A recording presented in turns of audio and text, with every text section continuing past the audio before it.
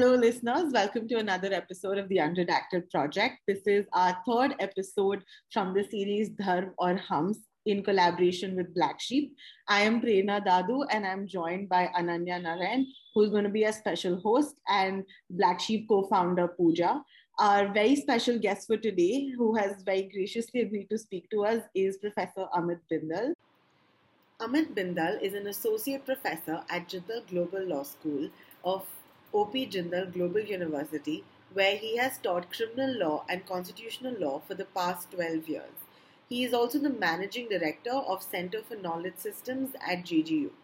His doctoral work explores the intersections of law, myth, and modernity. He completed his doctoral thesis from the Department of History. At present, he is teaching a course on constitutional theory and an elective on the course on law and religion.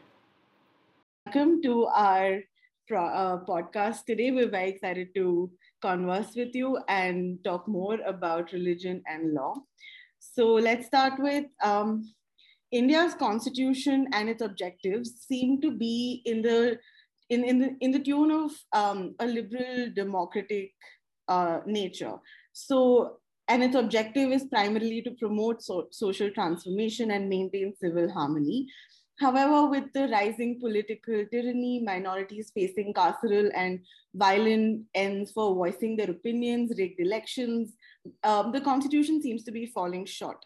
So, what are your opinions on this? And can we even look to the constitution to protect and maintain religious tolerance in a society like India? Yeah, first of all, thank you, Prerna, Pooja, Ananya, all of you, and the whole. I'm very thankful, genuinely, that you thought of me, and that's a very good question because at one level, I think that I also like the sort of the rubric of your talk, Dharm and Hum, and that's quite interesting because I want to say that yes, at some level we need to preserve the institutions, the texts that we have, and at the same time we need to constantly keep questioning them. We need to constantly reworking them. That what are these words? For instance, the Constitution itself. So on the one hand, yes, I mean certainly we want the Constitution and we want the liberal constitution to do the basic job of what lawyers call constitutionalism, by which they mean that putting limits on power, putting accountability on governance, so that you have limitations on those who are ruling. But at the same time, we need to constantly think about that what is the constitution and how its meaning and how its interpretation is constantly changing over the time. And as I just said that the title of the series, Dharm and Hum. So again, that's a very fascinating term, Dharm, which is again one of those words which we either think that we just know it or we think that it is unknowable, but we never struggle to sort of figure out the complexity of this very, very interesting term. So I think in some ways, yes, that we have to protect. I think we need the constitution, we need the liberal democratic setup, but we have to constantly keep questioning that what it means to us in different times. I think with the sort of the base of this whole thing would be that law, we're trying to read psychoanalysis and religion and law together. So I'm starting with Hindu religion itself and how it has been understood by courts and outside the courts. Let's start with that. So the first strand of this discussion would be that as I understand it, that broadly there are two strands of critique for the Hindu religion, both from the courts and outside the courts in the political sphere as well. That because Hinduism is this tolerant and inclusive religion, and so the agenda or the agenda behind the courts has always been that we are trying to include every religion or every distinct denomination within it. At least that's the major critique that's been. And the other critique has been that because we have now said that Hindutva is a way of life, that was done by the Supreme Court in the 1990s. What is its effect in the majoritarian aspect of it. Like, where do minority religions go if you're saying it's the way of life of all Indians? And here my question would be that it sounds very simplistic to say that like decades of interpretation by the courts of Hinduism being an inclusive religion, maybe in some context or the other, can be reduced to saying that it's what led to the Supreme Court in the 1990s to interpret as Hindutva being a way of life, that it was just simply picked up and used by the courts. So here my question would be, can we even, how do we even understand the Hinduism as an inclusive discourse by the courts? Because it doesn't seem to be this simple. Yeah, that's a very profound question, Ananya, and I think you yourself work on this, so I'm sort of very glad that you brought this up. So let me try to take, because it's a very, very broad question, so let me try to take and maybe open the strands of your question so that I think a lot can be contextualized and your question can be understood better. And I'll begin with your very first reference to the notion of religion and psychoanalysis. So I think I'll say a little bit on that apparently psychoanalysis as a discipline is something which I feel is almost unknown at the moment in the mainstream law school curriculum. By which I mean that, so when we use a term like psychoanalysis, we should not think at all that this is something we understand, because there is a lot of literature on psychoanalysis and law. But as far as the mainstream law schools are concerned, and I mean all, so like whether it is the United States or whether it is Europe or very much, if you can, I mean, I can bet you that you'll hardly find anything of this in law school across India on this. So I think that's a good question. And this is an important discipline that psychoanalysis has a role to play. And it is different from psychology, which is very dominant, which is something that we find everywhere. And we just saw in the budget now that there is something about mental health. But psychoanalysis is something which is more complicated and more like important as a reading practice, as how to read a text. And text I'm using in the broadest sense, as in not just a textbook, but it can be a judgment, it can be a film, it can be our lives, okay? The way once this French thinker Roland Barthes used to say, you know, that making a distinction between work and text. So I think that's a good question, that this, how do we use this discipline to read the law? And then now, and I somehow feel that this is a question which is very interestingly linked to your question on Hinduism and Hindutva. Okay. Why? Because if psychoanalysis teaches us anything, so if I can really do a keyword, which I don't like generally, of this, because this is an unknown discipline. So if you have to sort of put psychoanalysis into keywords, and one would say sexuality, one would say unconscious. And the third, which I want to focus for our discussion, is contradiction, by which I mean that psychoanalysis as a reading technique wants to read a text without seeing it to be a text without contradiction. So it is impossible that there's something which is not lacking, which is not having a crack inside it. And one can learn a lot, according to psychoanalysis, by focusing on the cracks, by focusing on the contradictions, by focusing on slips, as Freud used to say, you know, which is again something which is not really coherent in the text. So I think that's an important insight, because we generally want to make, we generally are scared of failures and cracks and contradictions. We like to be very positive and full and holistic. So that in that sense, it's a very important discipline. And with this, I'll come to your question in some ways, that yes, that's true, that one need to think about Hinduism, and to, again, the second strand of your question, and to also sort of open it up for our listeners, that there is a very, very, very foundational decision of the Indian Supreme Court, which came in the 90s. And this is again important, because 90s is a very turbulent time in various ways, but especially in the context of religion. And although it's also market and mandal, but it is also masjid, and it is also a very, major demolition of Babri Masjid happens in 90s.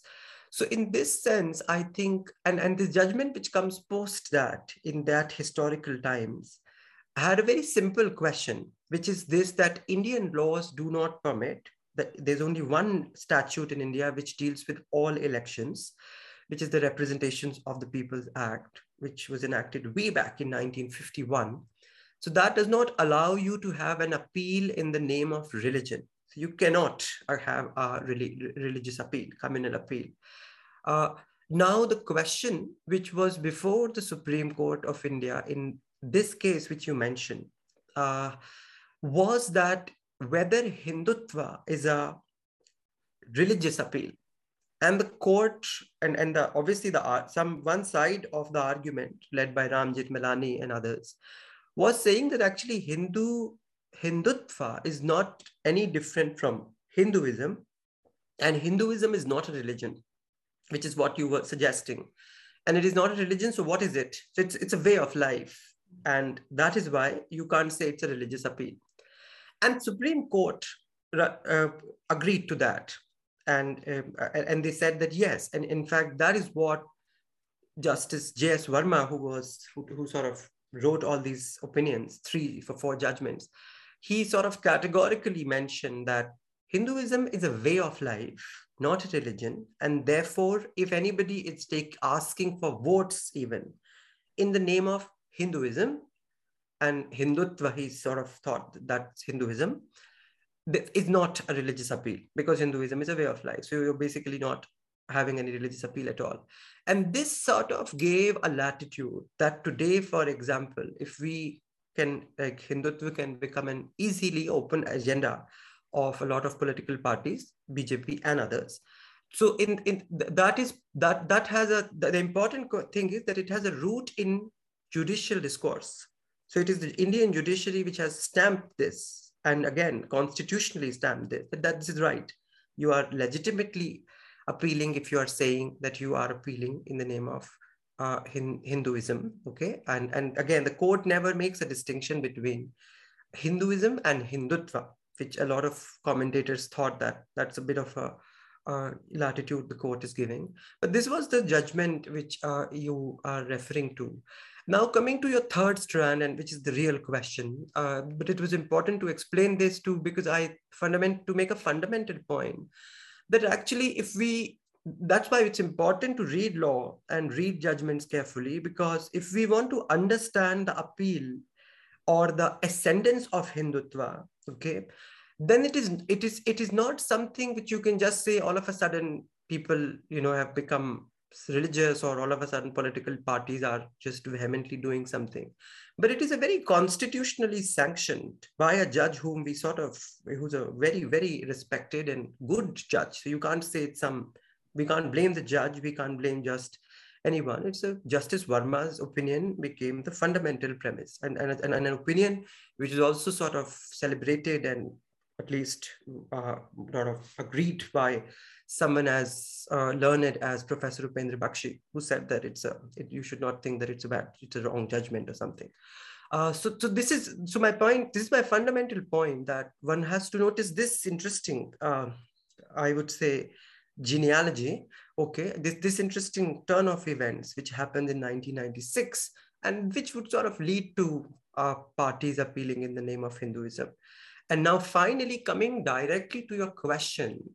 So now this is again the point. So I will try to answer your question in 2 ways. One a little legal and one a little general. So let me start with the general first. So general point I want to say that, so what is the trope here is that for a long time, Indologists, those who were studying religion, comparative religions, Indian religions, have somehow maintained this point that Hinduism is something which is different from, they have said that Hinduism is not a religion, okay?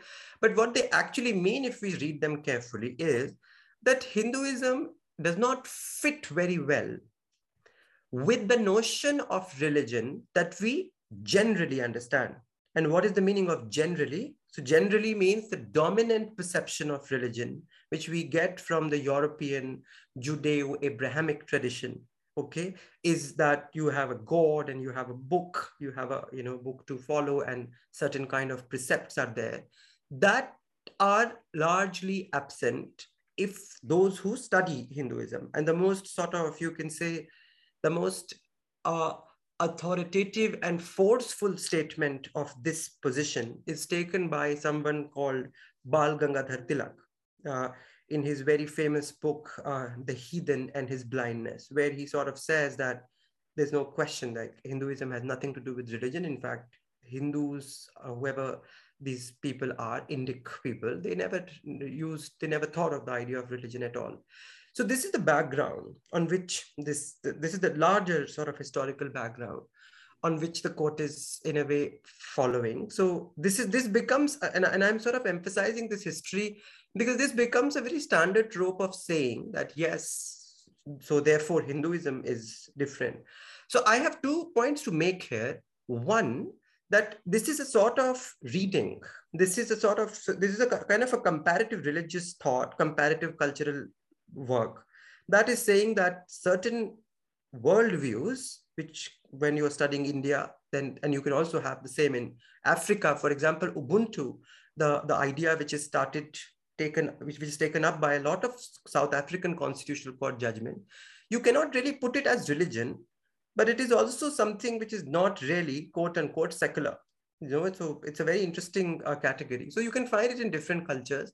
So my point is this, that one need not say that it is completely untrue that there is a different kind of that the religion or the way of imagining faith in the South Asian subcontinent was different from the way you understand standard religions in Europe, okay? And they became dominant, obviously, because of colonization. It's like Europeans who are ruling all over the globe. So in that sense, this is a different genre. That's something which no one denies. But now the slip which happens, I think, is when we sort of try to push this as an argument to justify every aspect of Hinduism, when we sort of, if you allow me to use a slightly difficult word, when we make a Manichaean axis, sort of when we make this hierarchy, that, oh, it's different, it's a different genre, so it's great, it's superior, and the moment you do that, especially in our context, like by our context, I mean, where a majority of population is Hindu, so you are almost, instead of making a analytical argument that there is a world where religion was not seen as it is seen in a dominant way, okay, you turn it in this analytical argument into some kind of a hierarchy and a sectarian argument that these Hindus are superior, they're great, they're not like, they are greatly tolerant, and so on and so forth. And that's a bit of danger. That's a danger sign. And I think that this is the kind of rhetoric which the court falls into, that when they sort of allowed that. But this is the kind of rhetoric that all of us fall into when we sort of talk about Hinduism as like greatly tolerant and all that. So basically, there are different ways in which different religions should be, one should think about them. And there's no need to make a hierarchy. And especially in the context of when nation state context, we make a hierarchy, we are on a dangerous terrain. And I'm taking so long to make this point because to understand that, so you can't just blame a particular judgment or judge, or even I would say a political party for this narrative, because this narrative somehow we are taking forward from the very beginning, and which is of this sort of Hinduism. And so you see that. So Supreme Court quotes Radhakrishnan, Sarvapalli Radhakrishnan, who's again said something like this, that this is, so again, one has to understand it, that it's a deeper thing. So if we want to diagnose this, and you use psychoanalysis, so we need to really go deep, right at the birth of the nation state, that's where it's starting. To think that it's starting now, things have gone wrong and everything was so beautiful, is to just do pop psychology, as on which means that you're not really interested in the deeper malaise. Mm-hmm. Now the legal part. So basically, I hope you get my point that I think it's a very problematic way of thinking. And I'm not obviously reiterating the basic things that have been said. That having that obviously now Hinduism and Hindutva are two different categories, because Hindutva or Hindutva as a whatever, this is a category which has itself a political history to it, and it has a certain kind of a history which is nation state based, like Savarkar would be very keenly talking about, as a Hindu nation. So, for example, there's a very interesting debate on when India is named. So, Savarkar used to, so the term Hindustan, okay, Hindustan, which was a song we generally sing, Sari Jahan se acha, Hindustan hamara. So there was a very interesting debate about this, because this song, interestingly, is written by Allama Iqbal, who was we know that he was the national poet of Pakistan. That's a bit of a problem. Many people are aware of this, when they sing that song. But more interestingly is this, that when we say Hindustan, so that this terminology stan, has Arabic connotations. And there's a very recent work on this, which is brilliant book actually by Manan Asif, a Pakistan-based historian. It's called The Laws of Hindustan, the Invention of India. Where he and also many other writers have shown that actually it's interesting that Hindustan is a sort of suffix which is very Arabic in nature, like Kazakhstan, Pakistan. So which is different from the Hindi, the sort of Sanskrit genealogy word we use, stan, which means a place and so on.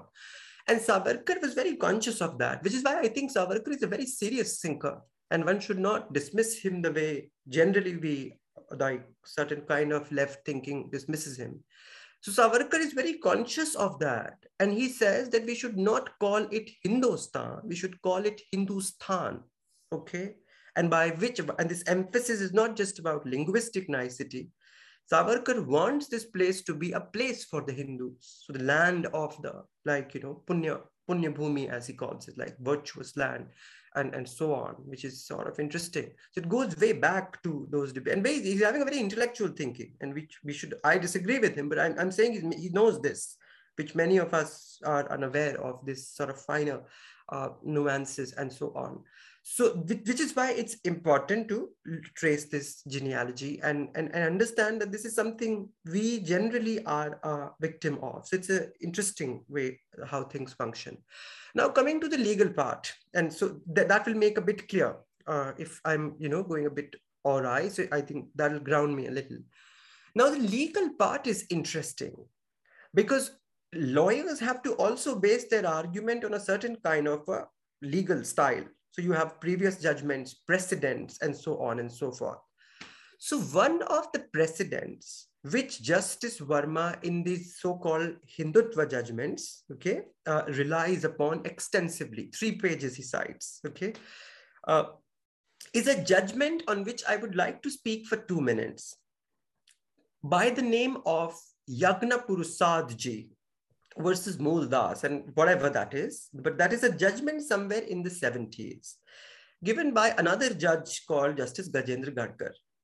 So now this is the first time, possibly, at least this is the sense we get. This is the first time when Supreme Court gave a discourse on Hinduism. That's why it's an important judgment, I think, to look at, okay, Yagna Purusadji. This is the first time when the Supreme Court not just defined Hinduism extensively, but also quoted Bhagavad Gita as a part of the Supreme Court judgment. And those famous passages that God will come back and so on in this judgment.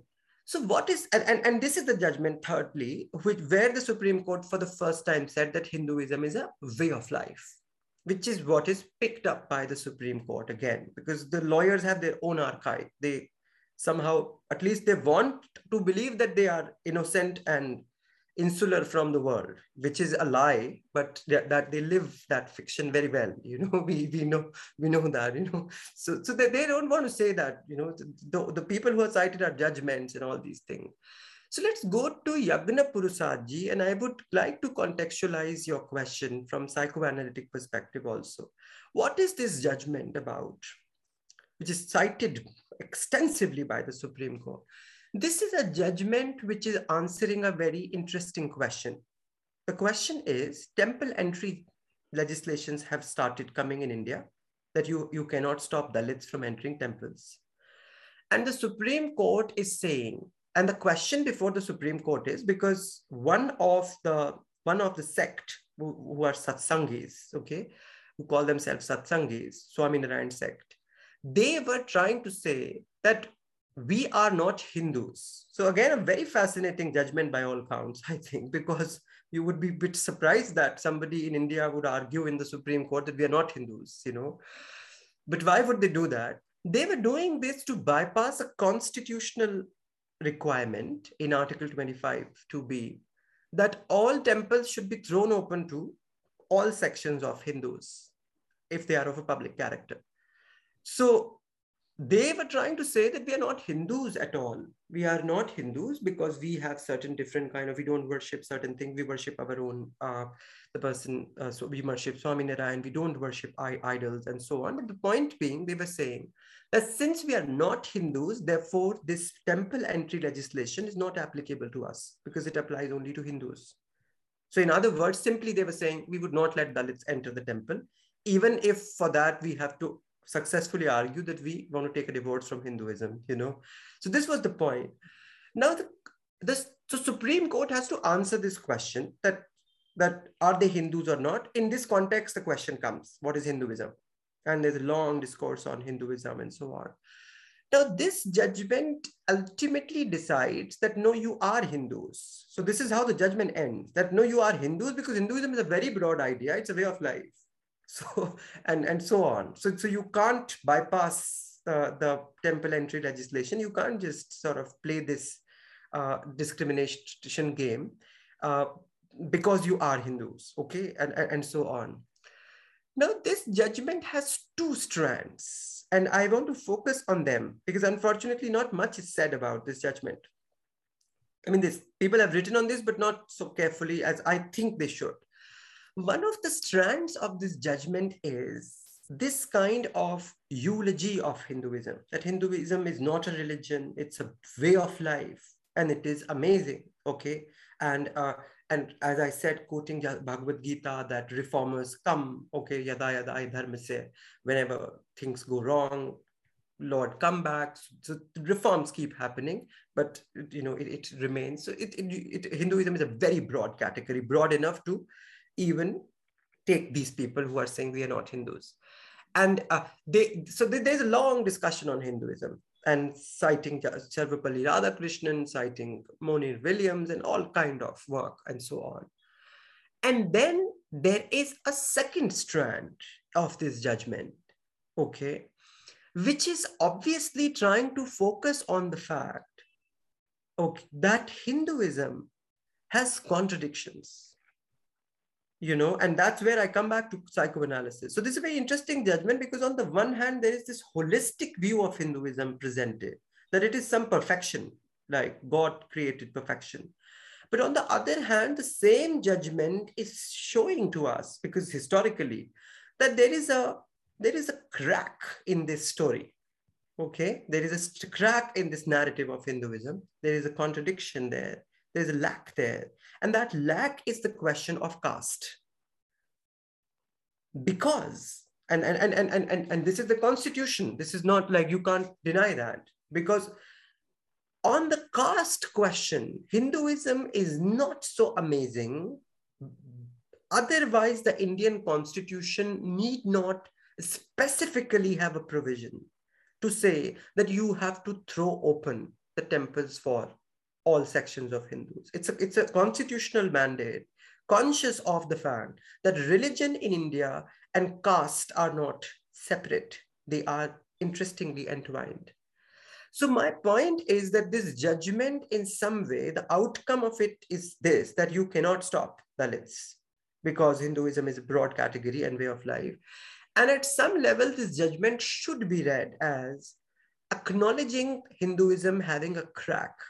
Acknowledging the fact that Hinduism, which is a great religion, is also capable of greatest violence because it can degrade human beings into non-humans and do not allow them entry, right? And this is something which obviously Ambedkar is very well conscious of. So this judgment has these two strands. And what is interesting is to me that the Justice Verma judgment completely lets go of the other strand. So they only talk about that how beautiful Hinduism is, how it is a way of life. And they completely miss out on the other. And this is, it's a very serious faux pas. It's a very serious mistake, even within the lawyer's circle. So lawyers should sort of say that, what are you doing? And this is where you see the crack of Hindutva judgment very clearly. Because there is, so I'm sure that the judgment, if you read it carefully, is also sort of somewhere knowing that they are really repressing, I'm using a term from psychoanalysis, one part of Yagna Purusadji. And that's why they just cited it, even despite the fact that Yagna Purusadji case, and which is why I took so much time, has nothing to do with elections. It's a completely different judgment in the context of temple entry legislation. And this is a judgment, Hindutva judgment is a judgment in the context of election, in the context of a very different statute. So these are apples and oranges in some ways. So this picking up of this judgment and this taking up one strand from it is deeply problematic. So I am saying actually that in this sense, psychoanalysis is important to notice that we have to notice the crack in this story of everything perfect, the unconscious of of this, and this crack. If we take seriously, then I think, Ananya, your question can be answered, like in future, that we have to acknowledge the fact that yes, Hinduism certainly is a different religion from the genre of Judeo-Christian Abrahamic religion. But Hinduism, like all other religions, also has its undersides. And we can see that dramatically when you raise the caste question in Hinduism. And we're lucky that we have a constitution, one of the framers of the constitution, who's so well aware of that. So we don't need to just, like, this is something which is there in the Constituent Assembly. So luckily we have the archive to go back on that. So this is my very long answer to your question, that this is why I think the way, I like the way you framed this question, that religion and psychoanalysis, because we have to literally think about this, that there is an unconscious to this story of Hinduism. I am not saying Hindutva. Hindutva has greater, like that's an even worse category for me, because it is militant, okay? But I'm saying even Hinduism in itself has its cracks. So we need not just critique this judgment that Hinduism and Hindutva are different. We should also say one should be, if you really love, I say it like this, because you're saying psychoanalysis, if you really love someone, then you have to also be, you have to offer tough love to that person.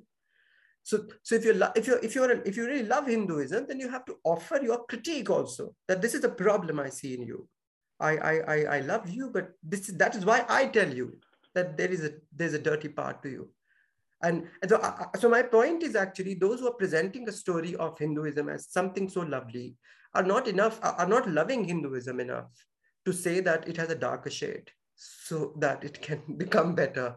And I think that's something which we need to focus on, to read psychoanalytically your question.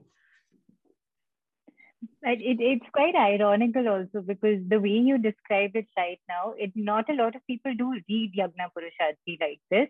And I remember one of the scholars have in fact said that Yagna Purushadji was the example of intolerance to difference. And this is the exact statement that he makes.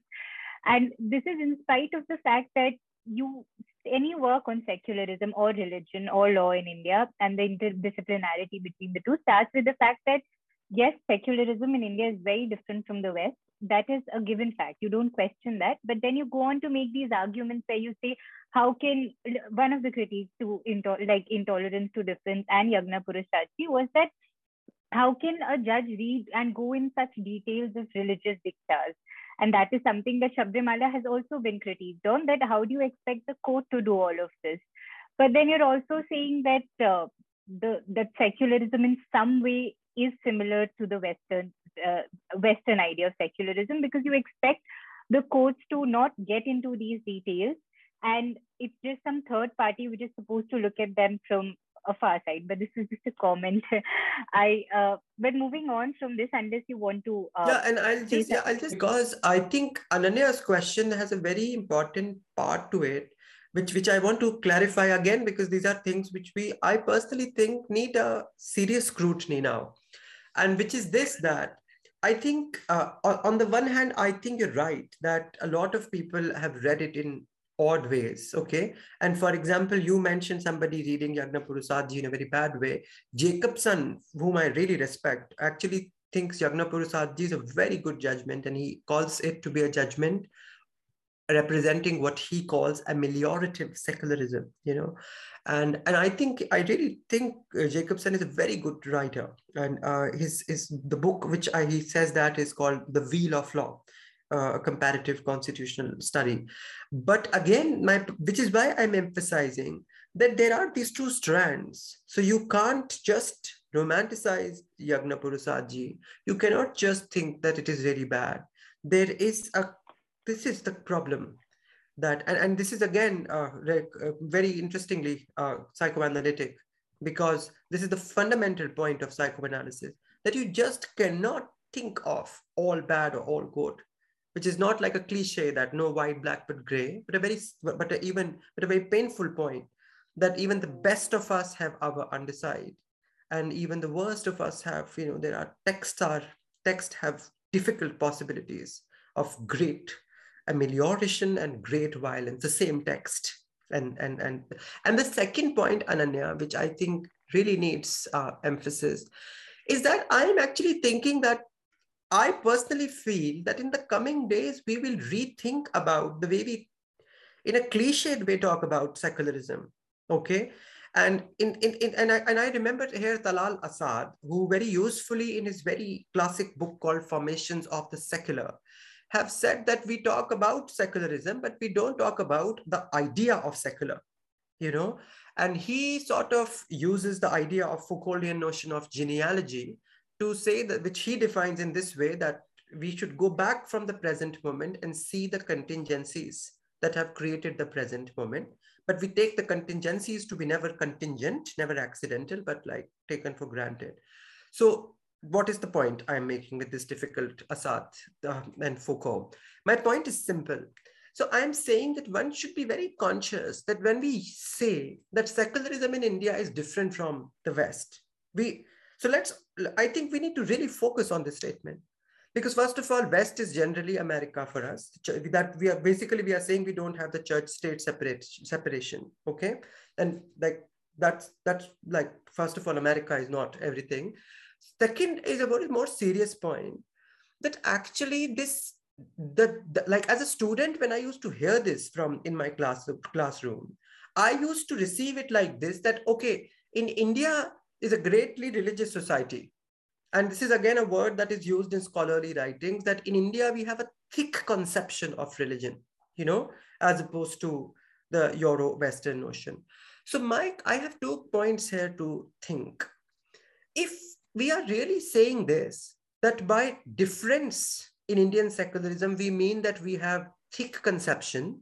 And if by mistake, by thick conception, we mean that we are more religious, okay, than say the modernity, Enlightenment West, then I think we are on a very dangerous trope, because then we are reinforcing the old-fashioned, hopefully, but never things don't go, stereotype, okay, the colonial stereotype, which would say that it is only the West which is secular, and these people, the non-Western people are mystics and, like religious people, they take only religion seriously. Economy and others are not important, so we need to help them, and tutelage is required. So I think we need a post-colonial sort of questioning of this, that I hope this is not what people mean when they say thick conception of religion. I'll not say much on that, maybe some other time. 1, 2, because we just don't, I've seen very good writers never qualifying this thick conception, as if both the reader and author are in agreement that, okay, we are more religious.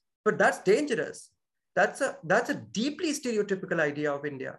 That's a deeply, deeply like removable notion.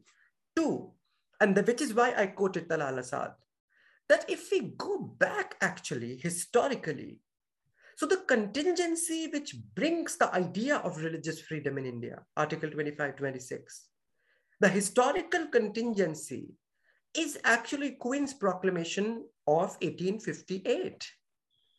So historically, the in Indian subcontinents, Indians, and by Indians here I mean everyone, in Hindus, Muslims, Christians, Parsi, everyone, okay?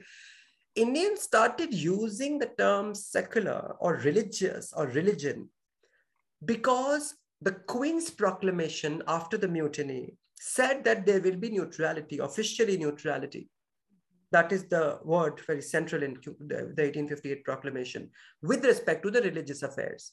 So many historians have started saying, and unfortunately legal historians are not doing that, but that's our problem. Okay, so but otherwise historians have shown us that actually this is when Indians have to use this category, religion, religious freedom, to fight against the colonial authority, because this is something that you have acknowledged that this is not your sphere. So we would use this to fight against you. We have to use the vocabulary of the other, as Derrida would say that.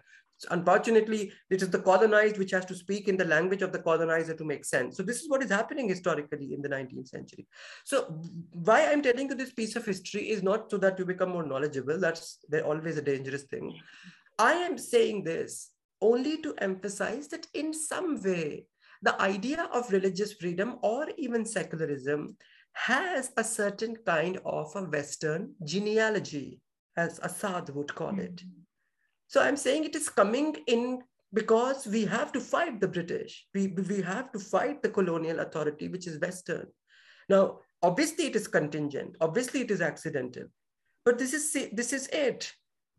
So which is where I have a problem with very quick both sides. The what is sort of the right, saying that, oh, nothing doing. We have the idea of religion is also not Indian. It is not Indic. The idea of secularism is also not Indic. So let's go back somewhere as if we can erase the history or something.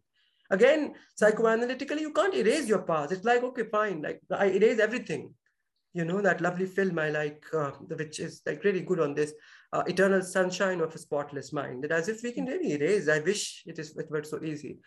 And on the other hand, even I think very good thinkers are falling into this very quick notion that, well, we are different. So we have to basically figure out this difference. So to me, the difference is this in some way, that it's very complicated origin. So it is Western too.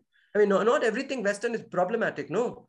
Like we are talking in English, this is a Western violent imposition by Macaulay in 1930s, but that's okay. Like, as I always generally quote Gayatri Spivak, who very problematically, but she says it, so I'll say in Critique of Post-Colonial Reason, and she says that, well, a rape can happen and there can be a birth of a healthy child from rape. So the problem is that healthy child should not be, we can't say that healthy child is, we should attack the healthy child because it has come out of violence. But at the same time, we cannot excuse the violent act, which is the basis of this birth. So now that's what she talks about when she's saying English the discussion on English, that, well, you can't say that this is a healthy child, but at the same time, you can't deny the fact that there was a violence on the civilization by imposition of a foreign language. But now I know I'm digressing, so I'll come exactly to the point.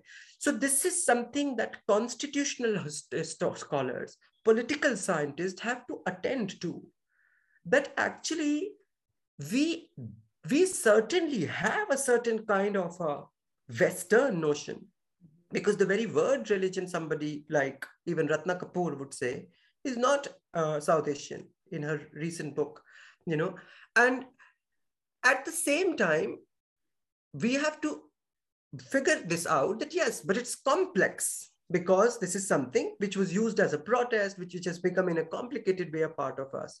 So in one line, what I'm saying is that when we use words like we have thick conception, Indian secularism is different, we have to really work this out.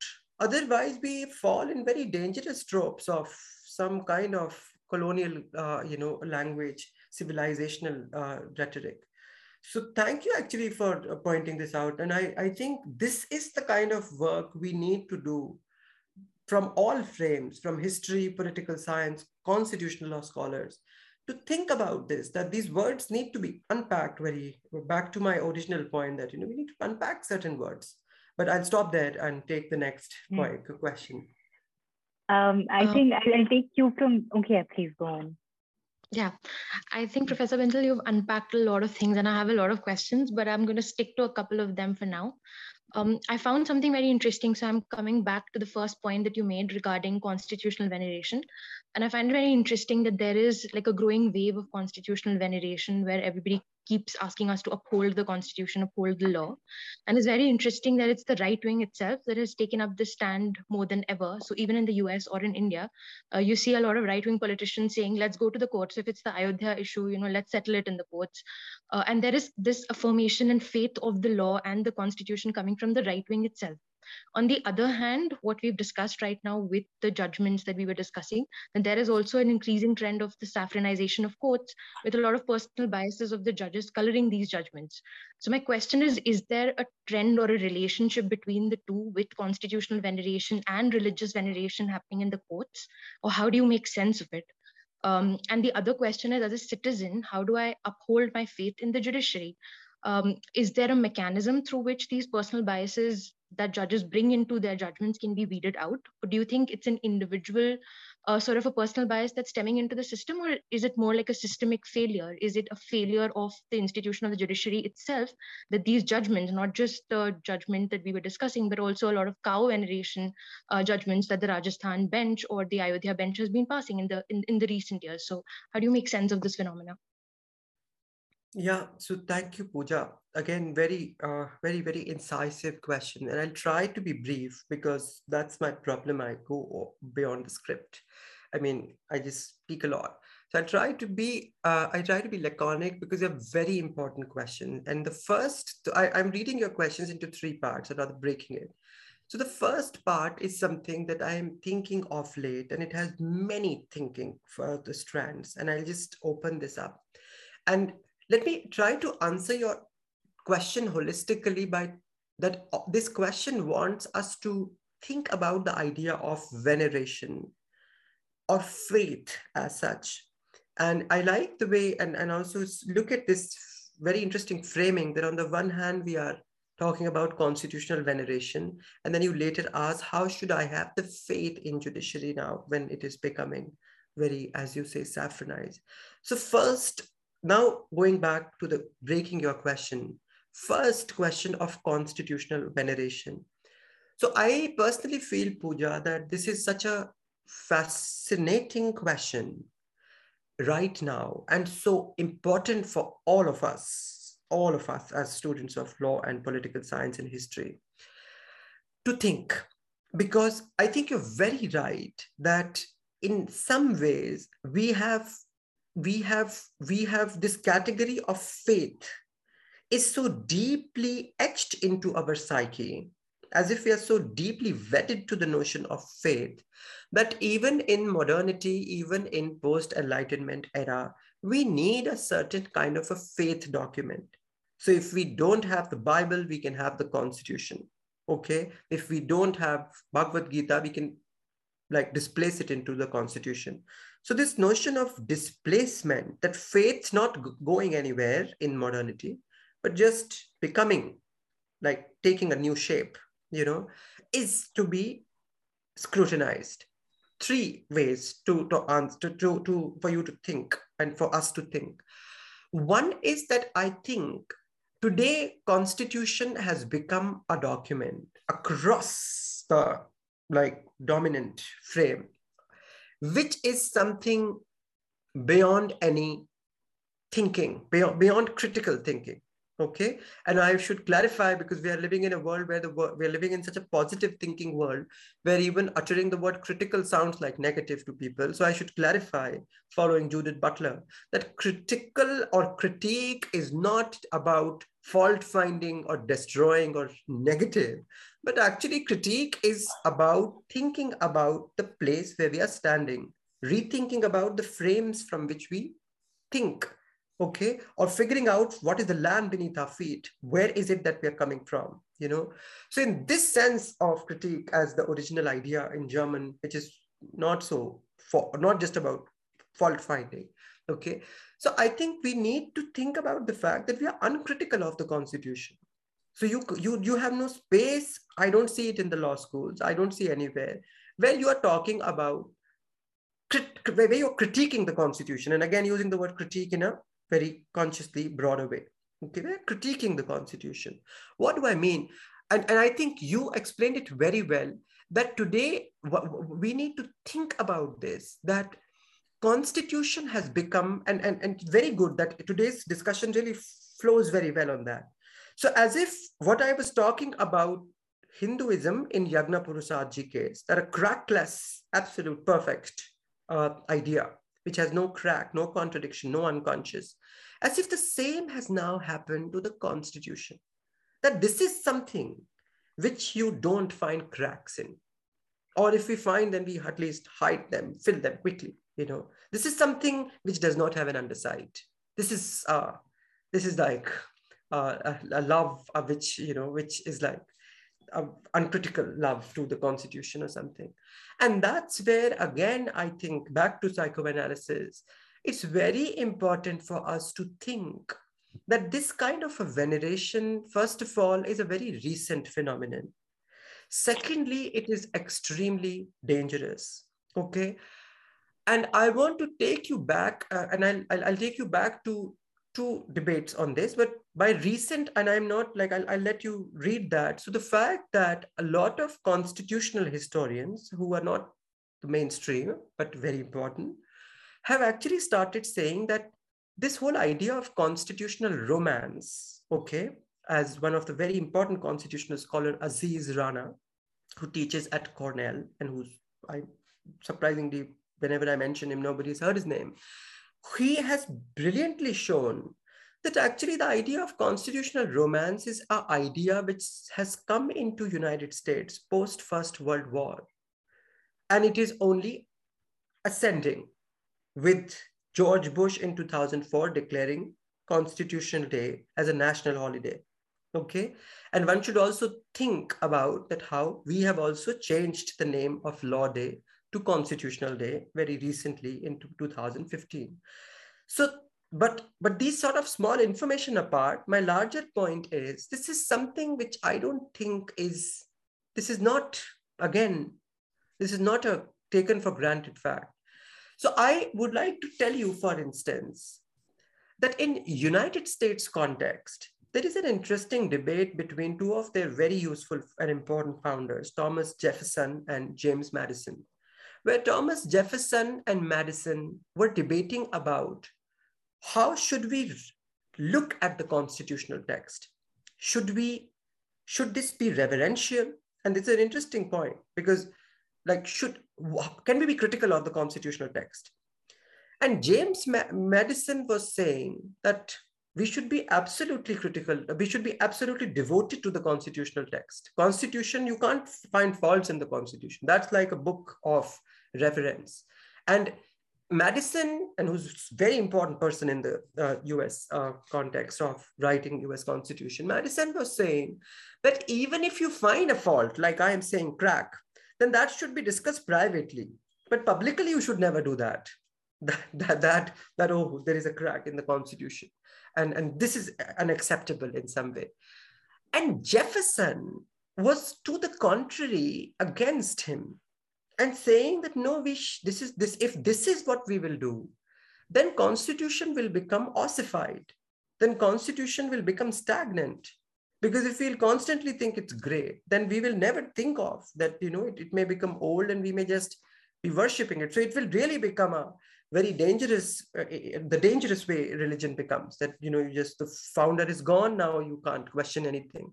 And Jefferson is constantly talking about reading Constitution critically. And again, which brings me back to the point. So Jefferson is no less a constitutionalist. Jefferson is not an anarchist. Jefferson is a person who is there in Philadelphia and who's part of making of the US Constitution.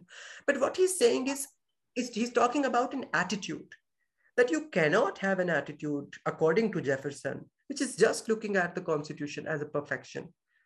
Or the way I would like to read Jefferson, I would say, Jefferson is somebody who wants to see the crack, who's okay seeing the contradiction in the text, while Madison would not. This debate, Aziz Rana, who is a US constitutional historian, says it's really going away. So we don't see this debate now. And another very important constitutional thinker who is talking about this, for those who are interested in this kind of work, is Stanford Levinson. Stanford Levinson, in his book Constitutional Faith, basically introduces you to this debate. And secondly, to come to our own context, I think that actually compare two of the framers, okay, and their attitudes. So for example, I generally, and I'll just say this very quickly because I'm still thinking on this, but it's an important point. For instance, think of Jawaharlal Nehru's Independence Day speech of Tryst with Destiny. And I generally feel that if you are having a meeting rendezvous with destiny, what else, then things will go down, like you've attained it. And this kind of a love and devotion to the Constitution. And on the other hand, Bhimrao Ambedkar's constant unsurety. And now again, that which is why I generally when I talk to in my classes, I remain very conscious of cliches. And so this is one cliche again, which you need to revive, that it has become a cliche to circulate in Republic Days and Independence Day, especially Republic Day, the life of contradiction speech of Ambedkar, you know, that he's saying that we are moving into the equality of political equality, but social and economic equality are not there in our country. And we generally circulate it by saying, okay, now, so we have to work towards social equality and basically economic justice in some way. I think we need to push ourselves intellectually to read Ambedkar beyond his what he could not have seen at that point of time. That Ambedkar as somebody who's coming, unlike Nehru, okay, from a background where he's not so excited about the civil society. Ambedkar could see this fact, like a Jeffersonian fact, that actually texts are there with contradictions. So we can create a constitution, but let's not be let's not just be jumping about it. Let's hold and let's be open to it, to read it critically. And I think this is very important. And I sort of somehow personally, I want to see this as an interesting Ambedkar, Nehru and Jefferson Madison debate to think about. And I'm bringing this piece of history to just say that this is now becoming impossible to think of these people, that their attitude, what should be our attitude towards the Constitution. And obviously I did not say that now Ambedkar is not, you can't say he's not a constitutionalist. He's a hard constitutionalist. In fact, Gandhi would be unhappy with Ambedkar for being so liberal and constitutionalist and law believer and so on. But still now look at this lawyer, the way he looks at the Constitution and others in there. So to come back to your question, because it's a very important question, I think this is a point which we need to take forward, that constitutional veneration can be a very dangerous phenomenon. Because constitutional veneration, which is becoming a part of our life now, and I'll come to this how, means that you are not supposed to see it as a text, but you have to see the Constitution as a scripture, okay? I would say that even scripture should not be seen like that, but basically uncritical attitude towards the Constitution. This kind of thinking is going to become very dangerous because again, we are just trying to paint a picture where we are hiding the cracks. And this kind of language is going to increasingly justify dangerous tendencies. So, because it needs a lot of elaboration, so I'll say it in very short ways. I hope I convey myself. So for example, to make it topical, I think that if you are with me, if you agree with me, that anything, if you are reading as a holistic perfection, then you're not offering it tough love, or you're trying to avoid the unconscious.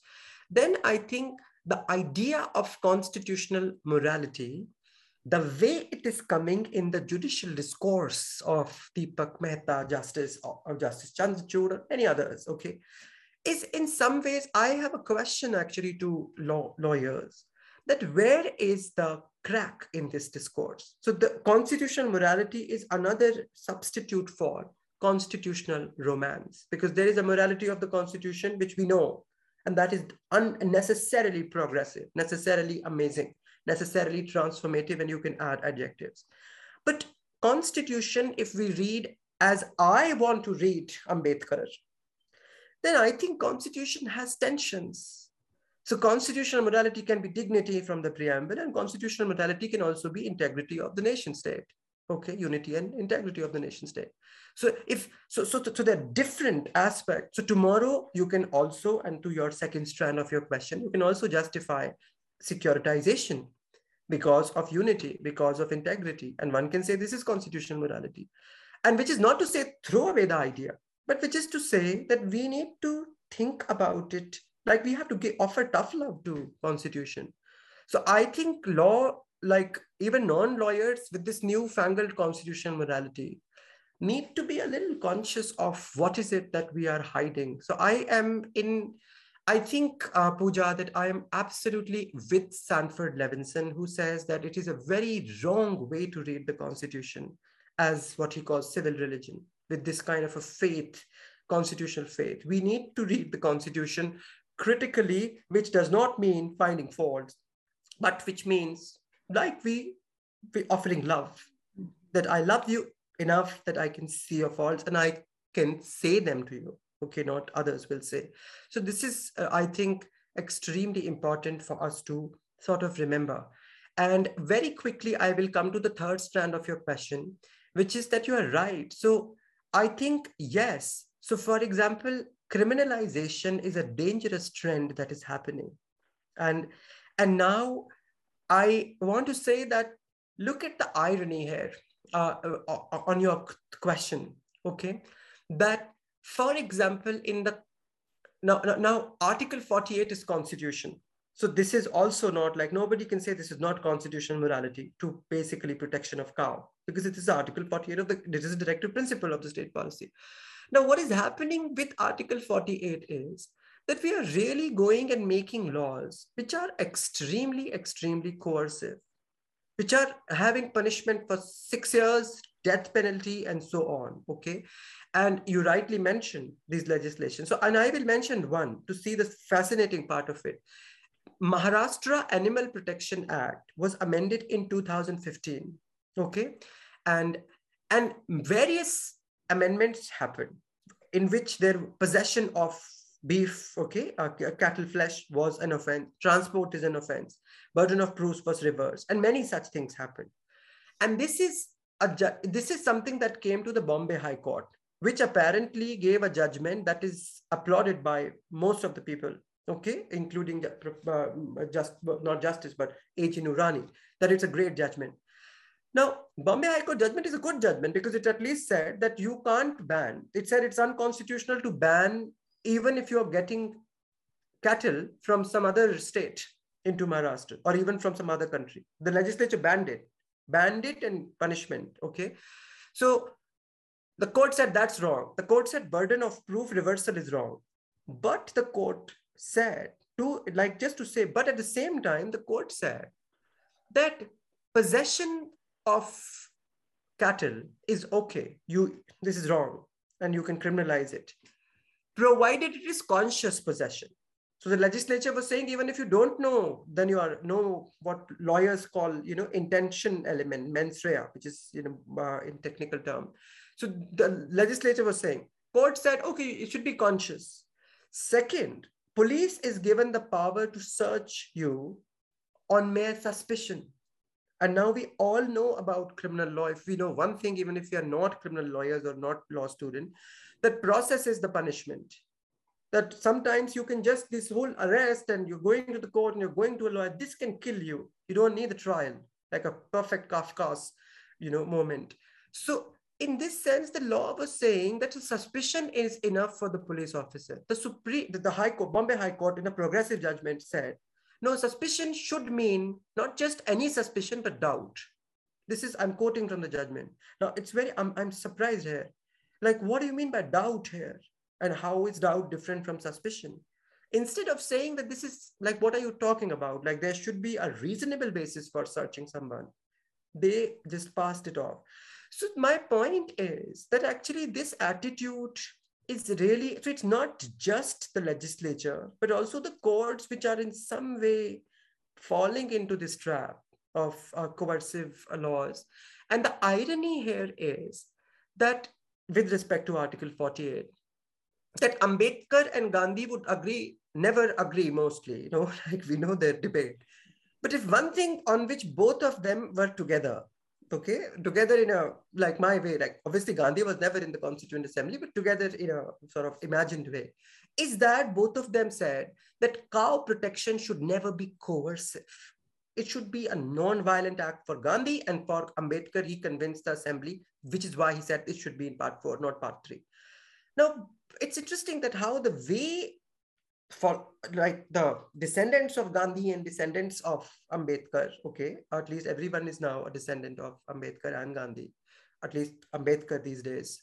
So then how they have in a way annihilated their, original intent. And this is like violent, legislations are going on. Finally, very like to take this point very seriously now, so that it will connect you to my previous discussion. So my point is actually what the courts can do is that they can talk about that criminal law is not the first resort. So if you want to protect cow, you can also say, okay, fine, you can, this is prohibited. There is a fine, okay, which is given, or other ways that you will be. But saying punishment, and not just 6 months, 6 years of punishment for possession. Now, this is a dangerous tendency, which a lot of people across the world have started questioning. And they call it the preventive turn in criminal law, that everything should be preventive. We think that let's make something a crime and things are sorted. And this is a dangerous way of thinking. So courts should start saying this, okay? And last point on which you should think. So I would like to say one judgment, if everyone, even non-lawyers know today, about decriminalization, okay? And obviously, I'm not going to talk about Naftage, because that's not decriminalization, and let's leave it for some other day. Right now is Joseph Shine case, a judgment where the Supreme Court decriminalized literally one provision of Indian Penal Code of adultery, which was pathetic. So actually, those who have not read law do not know that it is not just adultery, but it's some kind of a mad provision, which was worse than Old Testament when it used to say, thou shalt not commit adultery. So the Supreme Court stuck it down, 497 of the Indian Penal Code. Now, what is sad for me, of course, I love that judgment now. That's a judgment which has feminists being cited, and good that, court is talking feminism at least, but we need to just not talk. We need to think. So basically, one problem that I found is that this is a judgment where we are talking about constitutional morality. This is a great moment where the Supreme Court could actually have given a good discourse on that actually criminal law is not the first, but the last resort. And there's so much literature in law.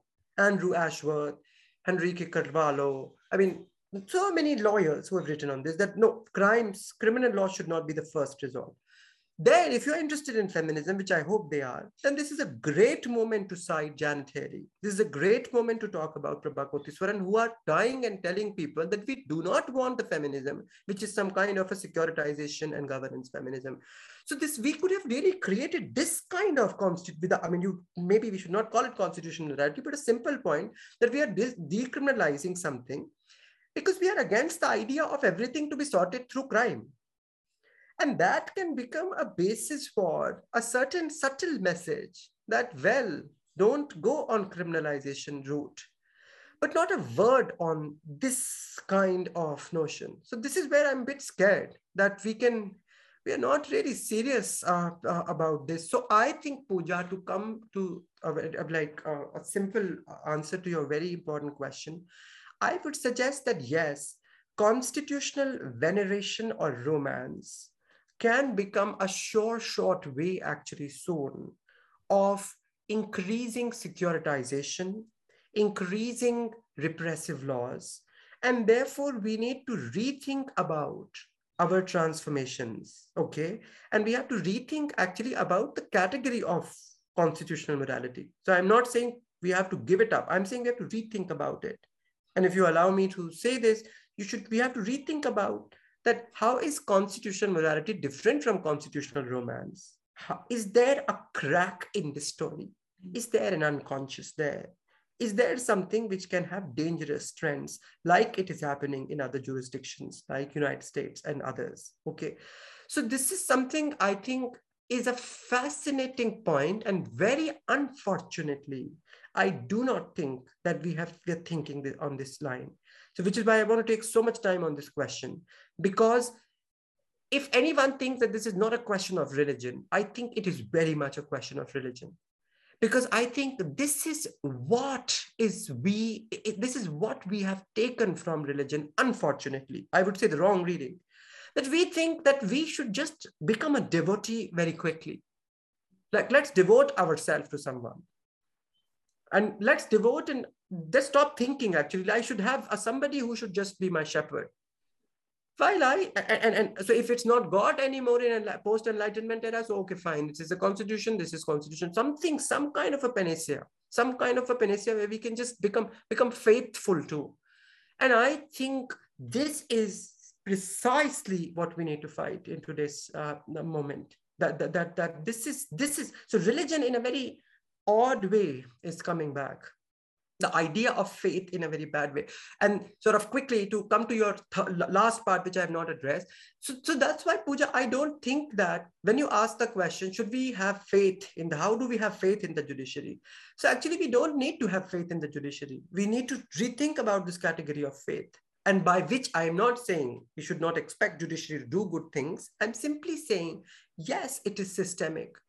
So it is not about one bad judge or good judge. This is not about some great judge who's our savior or some bad judge whom we can attack, but it is about the structural problem, that how we are devoted. I'm writing something which will soon be out on how cow protection laws are even doctrines becomes doctrines of faith. So we have started saying that we will look at every law first by presuming it to be constitutional, presuming it to be innocent. And in the context of cow protection laws, there are many moments. So there are only 7 to 8 judgments of Supreme Court since independence in India. Okay. And many times the court said, well, we will presume everything to be constitutional, even when the legislature's court is saying this, that the legislature is acting sectarian, on biased, but still constitutionality. So what kind of faith is this in the doctrine of presumption of constitutionality, which can't be dispelled at all? I think all these questions, we need to think in the context of your question. I'm able to sort of respond to, Pooja, your questions to an extent, Yes. And yeah, I'll generally say something like before we start our next question. So my problem with me is that I want to really, I'm trying to do a job of critique in that sense. Sometimes you may find that I am really an anarchist, that I'm trying to attack everything that we hold on to. Okay.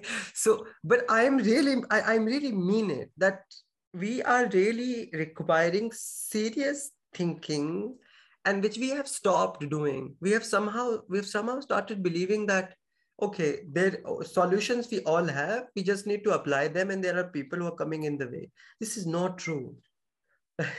It's not true. We don't know, what to do.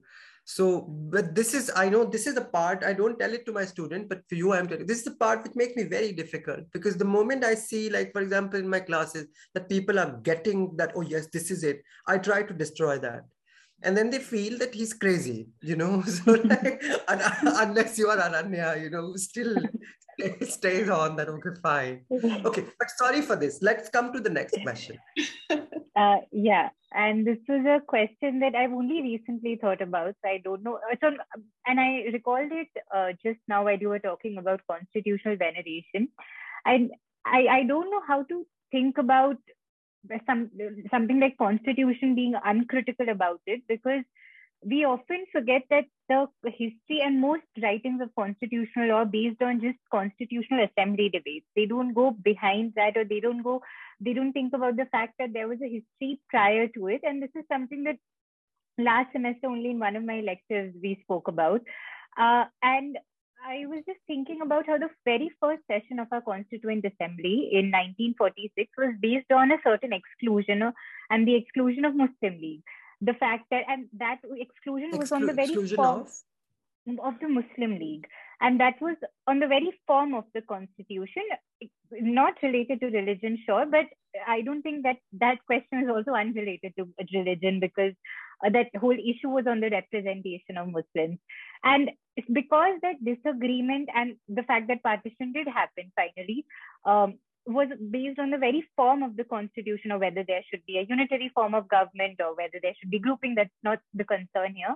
But keeping that history in mind and everything that's followed in the 10 years that have preceded the partition, it's very difficult to think about our constitution now being this perfect document where the prime minister is coming in, bowing down in front of it as if it's some holy book, and people thinking that everything within that constitution is supposed to be sacred. And even Ambedkar, the point you made, that one speech is taken out of isolation, when in fact very recently, I think in last year, a professor of our college only, Professor Nayak, had written this work on constitutional morality, and he'd explained how just 2 years before this speech, Ambedkar had published another book where he said that while constitutional morality is something that's something that citizens should develop over time, but the underbelly or the violent part of it, the same morality can be used to support a governance structure where the already established higher castes of Brahmins could gain power over and over again, and maybe the underprivileged, the Dalits would never come to power because of this constitutional morality.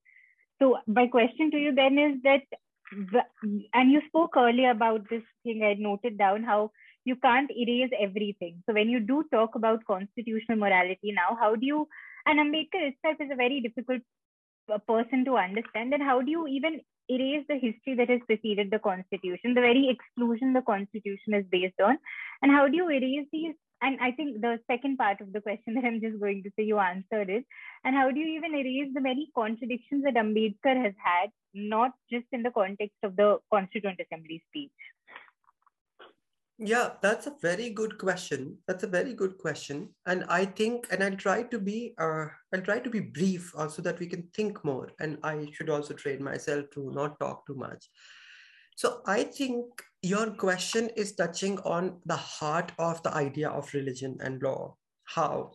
Because I think you're right in this way, that in some ways, so I would actually amend myself. I am not saying that you cannot erase everything. I am psychoanalytically correcting myself. You can't erase anything, which means that things have traces, and which does not mean that they would drive you. That simply means that you have to understand and struggle and figure out how they are affecting us, things which are a part of our life. So basically, you are right that we don't talk of, let's say it in 3 ways. One, we don't do a robust history, and which is so in our judicial judgments, in our writers, who write in law, who write in political science, it seems, and especially the lawyers, it seems that things started with the Constitution or the Constituent Assembly at best. And as if we don't go back. And if we go back, then we go back in a very boring way, as if we are sort of the facts to be thrown at us, that there is William Bentinck and Hastings impeached. So we don't see anything. Like even this part is not something which we understand, that how it's a very complex entry of religious neutrality in India. Okay, a very, very complicated debate. So we don't. So yes, you're right. I think that we need constitutional historians to attend to the history. Maybe we are too new, actually. I mean, though we are, 70, but still, maybe we need this, a lot of work on history. And I think you gave a very good cue that to understand exclusions in some ways, because they come back to us. So for example, you're right that partition is a silence of in Indian constitution and in the Constituent Assembly, which is what led to Muslim League sort of, like a whole debate. This assembly is divided now after the decision was taken. And there is a silence there. So, and I generally say it in a very, but serious, meaning serious, that there's a silence of the violence. So the founding moments are very violent, and partition is the bloodshed, which we want to really be quiet about it. Maybe it's too traumatic to talk, and we don't know what to do maybe. But these things come back actually, which is why we have to understand this history the way you are saying. Let's take the example of American Constitution. So for example, if you read someone like Akhil Reed Amar, okay, or even Cass Sunstein, it doesn't look like as if there is a massive exclusion in the United States founding movement of 1787. Okay, the blacks are not voting, slaves are there who are obviously not voting, but not even considered human. Women are obviously far from to vote at that point of time, and only people with property could vote. So there is a very interesting, very, very violent moment, and very exclusions are amazing. And these exclusions, and I sometimes wonder how they come back. So for example, go 100 years later, Lincoln, okay, 13th Amendment of the US Constitution, 13, 14, 15, and these same questions are back.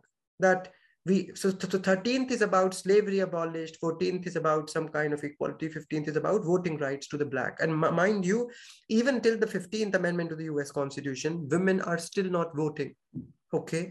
In fact, even if you watch this film by, what is this, Spielberg, called Lincoln, you will see a very interesting thing, that when people are opposing 13th Amendment, so the convincing argument historically is that if we will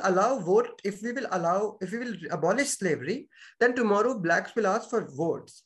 And then if blacks will ask for vote, then we have to also allow women to vote. So as if, well, that is like the ultimate sin that can happen. Therefore, let's not start at all. That's why, again, 13th Amendment. And now, despite 13th, 14th, 15th, my correction is, okay, I'll continue. Despite 13, 14, 15, the question of race is still there. I mean, it remained. So even, let's push 100 years again, fast forward. And even when the constitution is even when we are in 1947, India is having their constitution. United States is still having that if you want to vote, there is a poll tax. So you have to pay to vote. So not everyone can vote, even till the 50s in the US. Okay. And then, so my point is, look at this now. Then in the 60s, you have Martin Luther King Jr. Okay.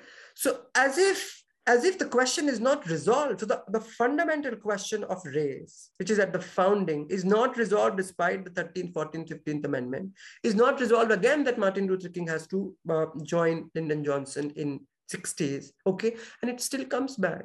So basically, sorry for this very long sort of constitutional snapshot of US, but my point is, this is what I mean, that you can't erase that until we engage with traumas. They are going to exclusions, they are going to haunt us in very bad ways. So yes, I think we need a reading of history. And to the final point of your question, so yes, I think it's time to read Ambedkar well, and to see that, we like to, somebody who's so conscious of not deifying even the constitution. So even a document which is like his labor of his love, he's saying, no, let's not be too enthusiastic about. So he is somebody whom we should not deify him. So the problem is that Ambedkar is so brilliant that the worst thing that we can do to Ambedkar is to say that we will not see Ambedkar's contradiction, we will not offer tough love to Ambedkar. So basically, I agree with you that we have to really see that what are the historical points, what are the contradictions, and how do we deal with this? But we have stopped doing this actually. And this is something, the last point, which is an additional point I wanted to make, that this is something which is not the part of the way even religion was understood. So critique is something which is immanent in religion. And I was just one example I will take, because we have forgotten this, because today this is a big problem, that if you even the idea of reading someone and someone's contradiction is seen as if we are really, you are doing some blasphemy or something. So if you say that, well, if you say you have a problem, then I should say, oh, then you're a bad student. What is this? So let's go, let me take one example from the Buddhist canon. So for example, there's a very interesting debate about how people would imagine the inner world. Okay, Augustine will imagine, Aquinas will imagine different parts of the world.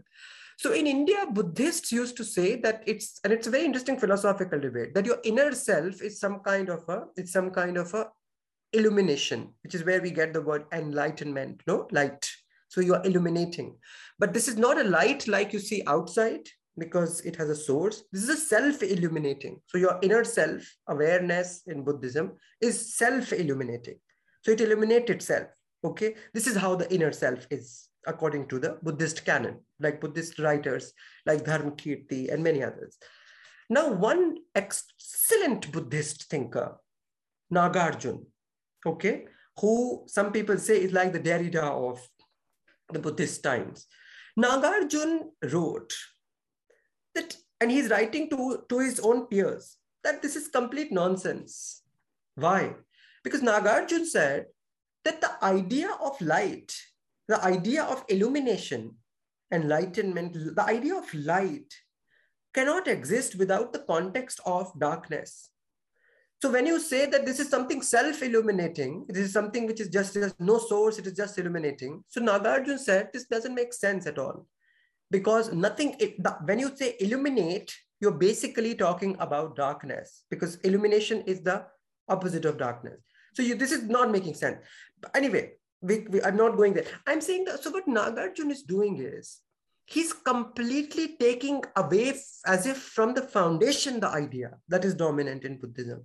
But he's a Buddhist thinker. So I hope you see the point, that if he's completely ripping apart that, okay, you're completely wrong. Everyone is wrong who's speaking like this. And this is my argument. But this is a Buddhist thinker who's saying that. So this is something I want to say is completely somewhere or the other getting lost. This is critique for me, actually, in some ways, And I think, Ananya, to come to the final point of your question, history, if read well, not the way we read history, if read properly, is by definition critical. So if we are able to historicize things, we are able to see them in a critical fashion. And it's so much needed. Because today we are somehow in a very bad way, okay, becoming used to not able to think, but just devote ourselves. And this sort of reminds me, and this will be a good way to sort of come to an end, maybe one more question. This reminds me of a very beautiful passage in Dostoevsky's Brothers Karamazov, where Christ has come back. Okay, and the priest sees him. He says, "Who are you?" And he says, "I'm back. Second coming, promised. I'm here." And then Dostoevsky is brilliant to show that actually the priest calls the police to arrest this man because Christ would be too radical. And then in Great Executioner chapter, I think, Dostoevsky shows that Christ is seeing the people who have become complete devotees, okay, total devotees. And Christ is very sad, and he gives very brilliant words, Dostoevsky, to Christ, that I did not want slaves. I mean, I thought that I wanted to bring light to you. I wanted you to become thinking people. I wanted you to think. You have but I have so it's like a betrayal, as if devotion is a betrayal. I think that's a brilliant moment in some ways of, to think about that, how devotion is actually true betrayal. But we have become like this, that we somehow think that, no, and any act of thinking is betrayal. So it's really sad. And I totally agree with you, Ananya, that we need to rethink about history. We need to rethink about contradictions historically if we want to understand constitution or ourselves. And also that's why broadly, my last point, maybe then we can take one more question. This is why the idea of religion is important to engage with, because in some ways we are stuck there. in some ways some faith of certain nature.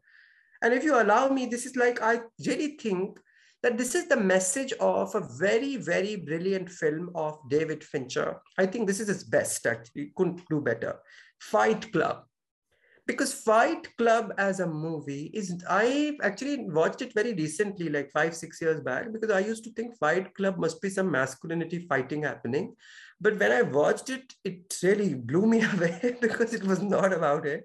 Fight Club is a film which in a way shows, first of all, how authority can be deeply like we can psychically become devotional to authority. Okay, like the main character becomes to his boss, and how we need to fight ourselves if we want to fight the authority. There's a beautiful scene in that film where this main character hits himself. That's a very fascinating scene. The message is that actually you need to fight this devotion in you. It's not just the authority, not just the structure, but we also have become in some ways and weird. And the point why I chose that film to speak about it now is because the end of the film, we are seeing that even this revolution can go wrong. Even this revolution, which we are planning, okay, can actually end up becoming a list of devotees. There's a later moment in the movie where these revolutionaries are, one of the friend has died. And these revolutionaries are saying number 1, number 2 has died. And the protagonist says, he has a name. He has a name. He's not just a number. But these are now revolutionaries who are, there to change the world. So this is what devotion is, a category which one has to really think about. I think it's a very intelligent way of saying it. I mean, one should read Dostoevsky's Brothers Karamazov with Fight Club to sort of think about it. And, a lot one can think about. So I'll stop there. I don't have any. All right. I think we can come to, I have this question about CA and NRC. So when the protests were happening, a lot of the protest methodology was reading of the preamble and sort of using that as something that connects people despite their religion. So one thing was, I was wondering if Constitution can be seen as a forward-looking document that can, in a way, sort of be seen as something that unites people while also holding within it the contradictions of everything that we've spoken about.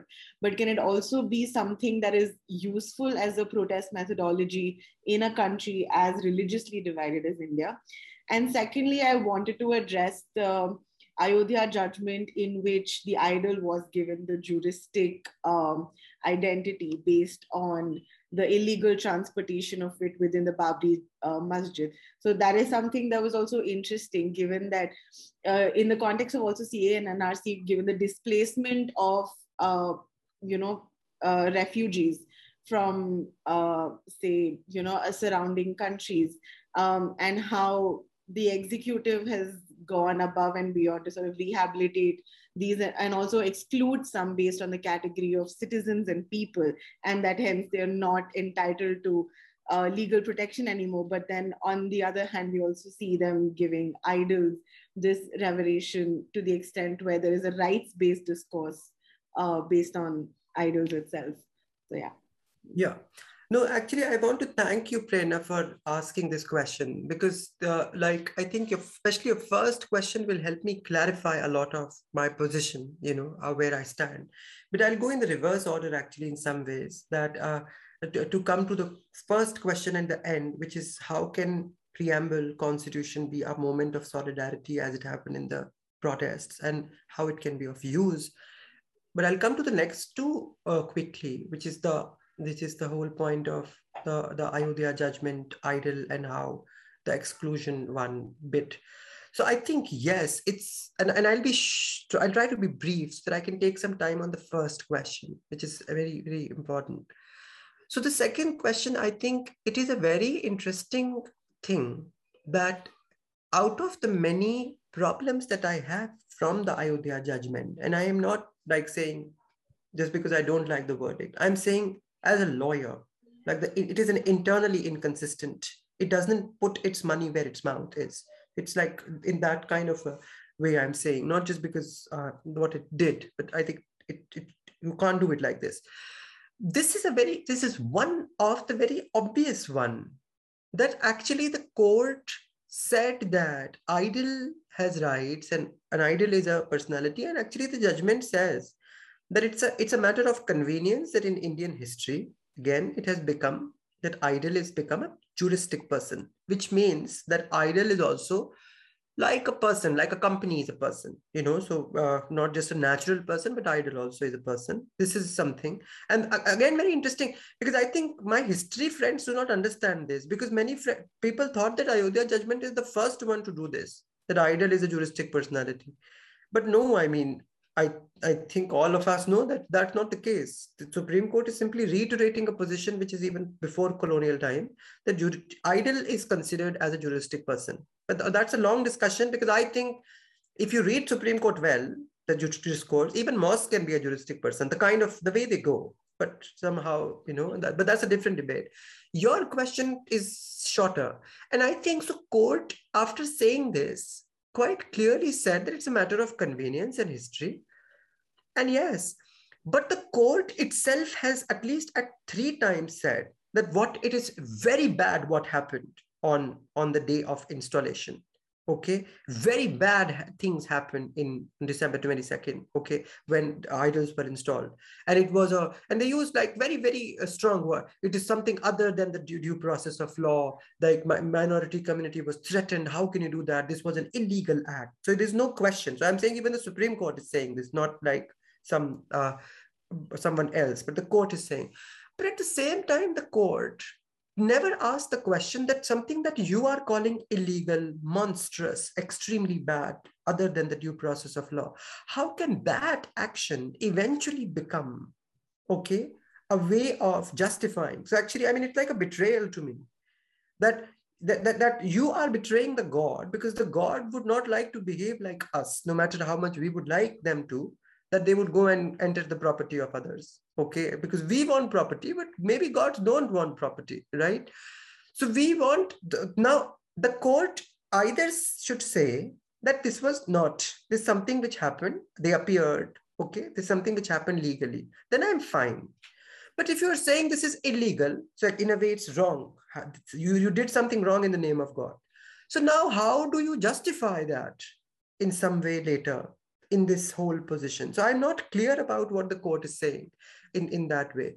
But your second part was nice, because the way you asked this question, I only think, Prerna, because I can't answer, very well put actually. So thank you for that question, that how you were saying idols can have rights, but actually human beings, strangers are, some of them are worthy to have, hospitality. That's a good question, which you let me think about. And I'll just say that one should read a very brilliant piece by someone called Ranjana Khanna, called The Stranger, where she reads this idea of stranger psychoanalytically and from a feminist perspective, post-colonial feminist perspective. And she deals with the question of refugee. But I think I'll think about it, Prerna. It's thank you for that question. That's a very sensitive question. So I'll think on that. And finally, coming to the first question, which I'm really glad you asked, because no matter how I sound, and I know that I do sound different, I'm very clear that I'm not one of those who think that law is not, we have to go beyond the law. This is not going to work. I really am devoted to the idea of law. We have to work with it. Okay, so like tough love to law in some ways, right? So absolutely right. So I think, yes, you are right, which is why it's a beautiful moment. And I'm glad you brought it up, that there can be a moment when preamble can become a way to come together. So law can really become a way of protest and fighting and so on, because that potential is there in law. And we have to constantly fight that. And which is why we have to stay with the law. We don't have to really give up law, okay? And no matter how much I like Nivedita Menon, but this is my only thing, that her book on recovering subversion, which, as you can see on the title, Feminist Politics Beyond the Law, and especially her chapter 4, where she says, you can't deal with hegemony, okay? Law can't deal with hegemony, okay? Gramscian concept she's evoking. So I think we need to really push that a bit, but not today is not the day to talk about that. But I think no, even we have to think that. What do we do with hegemony then? Okay, we can't. There's nothing beyond the law in that sense for me. So I think it's a good point, Prerna. And it's back to our original sort of way we began. The texts have their underside, and we have to acknowledge that. But at the same time, there is a possibility which we have to struggle, and not just say we will just pick up the possibility and we will repress the other. No, but we have to acknowledge that. So there is a possibility in preambles, certainly, of doing this solidarity. This is why we have to fight with the law. This is why we are reading law. This is why we are reading judgment. Otherwise, we should leave law schools at least and, do something better actually, which is not a bad idea, because law schools are becoming too much now. Everything is law. This is crazy, but at the same time, law has its extreme relevance. And as you said, so constitution, after all, has its importance, but we should not forget that it has its other strains also. And we should not repress them. We have to engage with them, look at them, even if we don't like them. Okay. And that's true. And this is like my larger point that, again, it's surprisingly psychoanalytic, which I never intended today to be the discussion's part. But no matter how much we try, texts can have dangerous possibilities. So, and you have to look at both of them. So no one is great. People have their unconscious. Similarly, texts. So constitution can have this great moment of solidarity, which is something we have to hold on to. And constitution can become the document to justify securitization. After all, we have preventive detention in our fundamental rights chapter, okay, which is surprisingly very unique to India, okay. Same is true for almost any text. I mean, whether it is the Bible, that's what Dostoevsky is trying to say actually, that it's like, it's possible. Or it is Bhagavad Gita, for instance, which is like becoming the book of the day now. So it's important. It is. So the way I read Bhagavad Gita in my classes is very surprising, but I'm honest to the text here. I read it in a very, you would say it's a very feminist way of reading it. I say that Bhagavad Gita is a text actually, which says you have to do away with the family. Because Arjun is constantly familial. That, oh no, he's not against war, he's actually against, I can't kill my family. And Krishna is constantly saying you as if, no, you have to kill your father or something, in the sense metaphorically, that no, you can't give this argument, this is my family. This is not an argument at all, okay? So if this is a possible reading, then it's interesting, But I'm saying, but at the same time, there are these possibilities. But at the same time, yes, there is a caste question. So you can't be blindfolded of that yes, but you have to historicize. Documents are complex. So, which is why, you can't just do one thing. Even the idea of nation, for example, when Lincoln was using the idea of nation in the 1800s, 50s, then he, in a way, think of it. This is something I think about, that with Lincoln, the idea of united America was actually progressive. Because what was he against? Slavery, the South, which was saying, no, we will not allow. Absolutely impossible. We will become Confederate, we will leave this, but don't even think of saying that slavery is abolished. So this is a very interesting moment where actually the idea of nation can have its side. On the other hand, nation is something very interestingly complicated. Okay, so this contradiction is interesting. Another last thing I'll say, that, for example, I love this debate between Lenin and Rosa Luxemburg. When Lenin comes to power, in the Soviet Russia, so Rosa Luxemburg was against the idea of Lenin asking for, this democratic nation, international right for the nation. And I love Rosa Luxemburg here because she is in a way able to really do this feminist job of looking at the contradiction, of saying that, see, this is a dream now, like socialism is a dream. So you can't have these empty rights if you are saying that, no, we can't give freedom of speech and expression.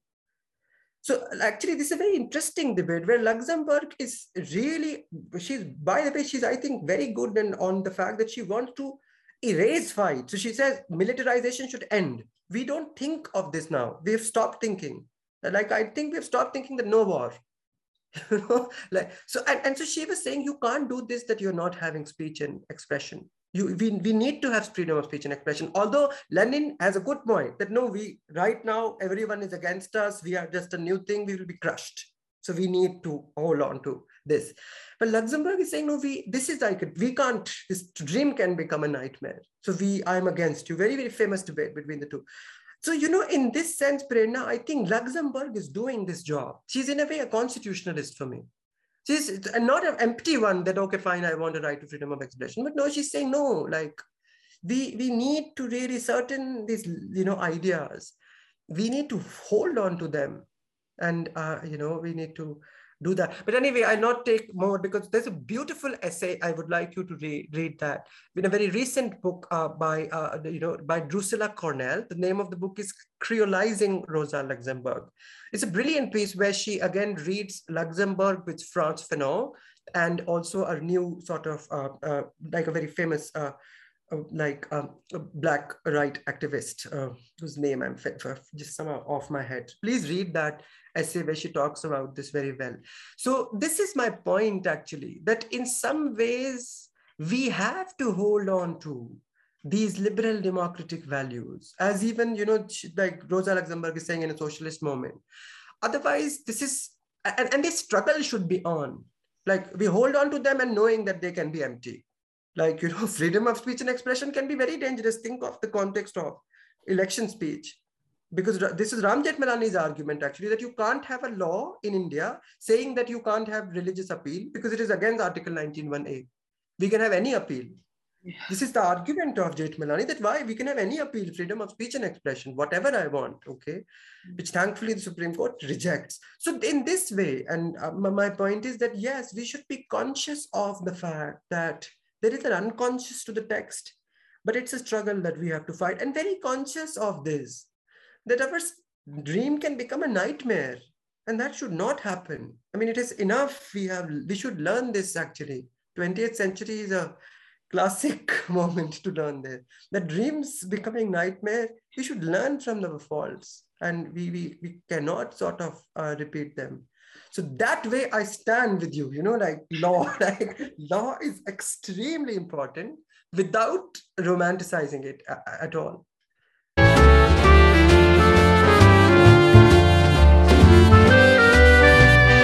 Do you want me to do like some things, because I'm not used to this, like, okay, like, yeah, you're fine. Yeah, you're clearly great. Oh, great. All right.